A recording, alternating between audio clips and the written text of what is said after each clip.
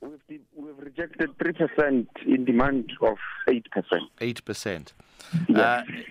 Do you feel that that's a reasonable amount given what's going on and the financial situation in the world?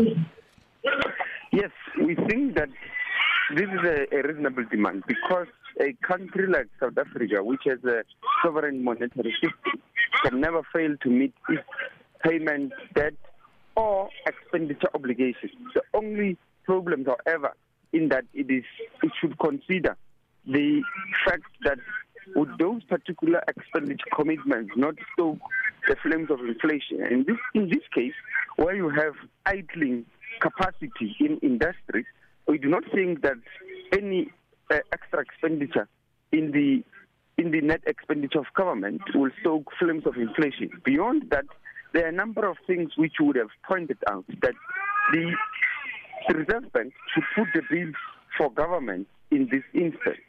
And for us, this can be achieved. And government is refusing because it uses a neoliberal fiscal model, which says the debt to GDP ratio, the deficit levels, are a matter that should be factored in considering whether government should be able to spend or not.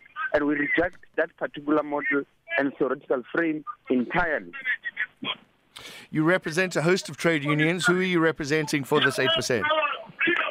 Today we're here in the public service, our public service union, who are leading us in the PSCBC is the South African Policing Union and the National Union of Public Service and Allied Workers, which is NUPSO.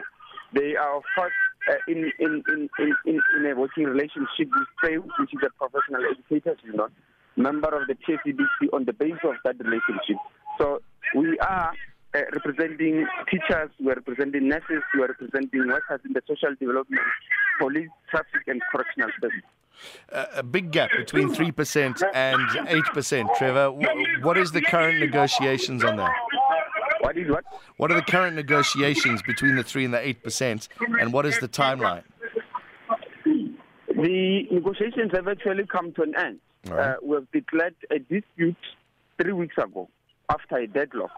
And what we were here for today in front of the PSCBC or at PSCBC is because a commissioner was coming to conciliate and mediate between us and the employer. And I can report to you now that the conciliation just ended. We couldn't find one another, and as a result, we've been granted a certificate for strike. Okay, so when will that happen, do you think? We should begin balloting and begin mobilizing workers, and we hope that other trade unions in the PSCBC who are affiliated to COSATU and FEDUSA will not sign. If they do not sign, we will obviously go onto a strike. But if they sign, the rules of the council is that if 50+1 unions sign the deal, it is binding to all parties and there cannot be any strike. Okay, but you still didn't give me a timeline. Is it this week, next week, the week after? The timeline for the signature was 21 days. So the deadline would be 28. So we'll see then whether unions have signed or not. Okay. I don't know if you heard, we heard earlier from the Deputy President of POPCRU. He was quite vague about the way they are moving forward. Are you adamant that this is going to strike? I did not hear properly. All right, so what you were saying. Okay, let me ask the question again. POPCRU, when he was asked about what the there's a lot of noise in the background. What the plans are, he was quite vague. Are you adamant that this will go to strike? Yes, we definitely are actually encouraging workers to reject this offer so that we go on strike. We cannot afford to have workers not getting serious and proper increases which are above inflation or at least at inflation level for the past 3 years. But on top of that, you have the public sector wage bill, which is being cut by 303 billion rand. This means the public service will always have a shortage of staff. And this you can see in various departments, in education, in health, in hospitals, clinics, in the correctional services.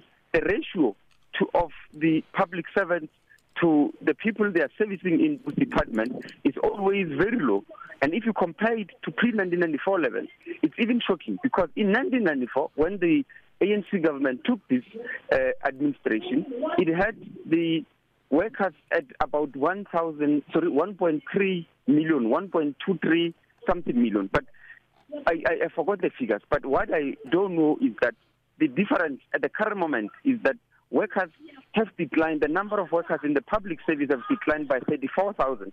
And at that time, the population in the country was 40 billion. Today, the population in the country is 60 billion. This means at the time when the population is growing, the demand is growing in the public sector, then the public servants have been reduced because of the government saying it cannot increase the public sector wage. Okay, thank you very much. That's SAFTU spokesperson Trevor Shaku. You heard it there. They're offering 3%, or they're demanding 8% after an offer from the government for 3%. It's a huge gap between those two numbers, and they say they're going on strike. We'll keep a close eye on that.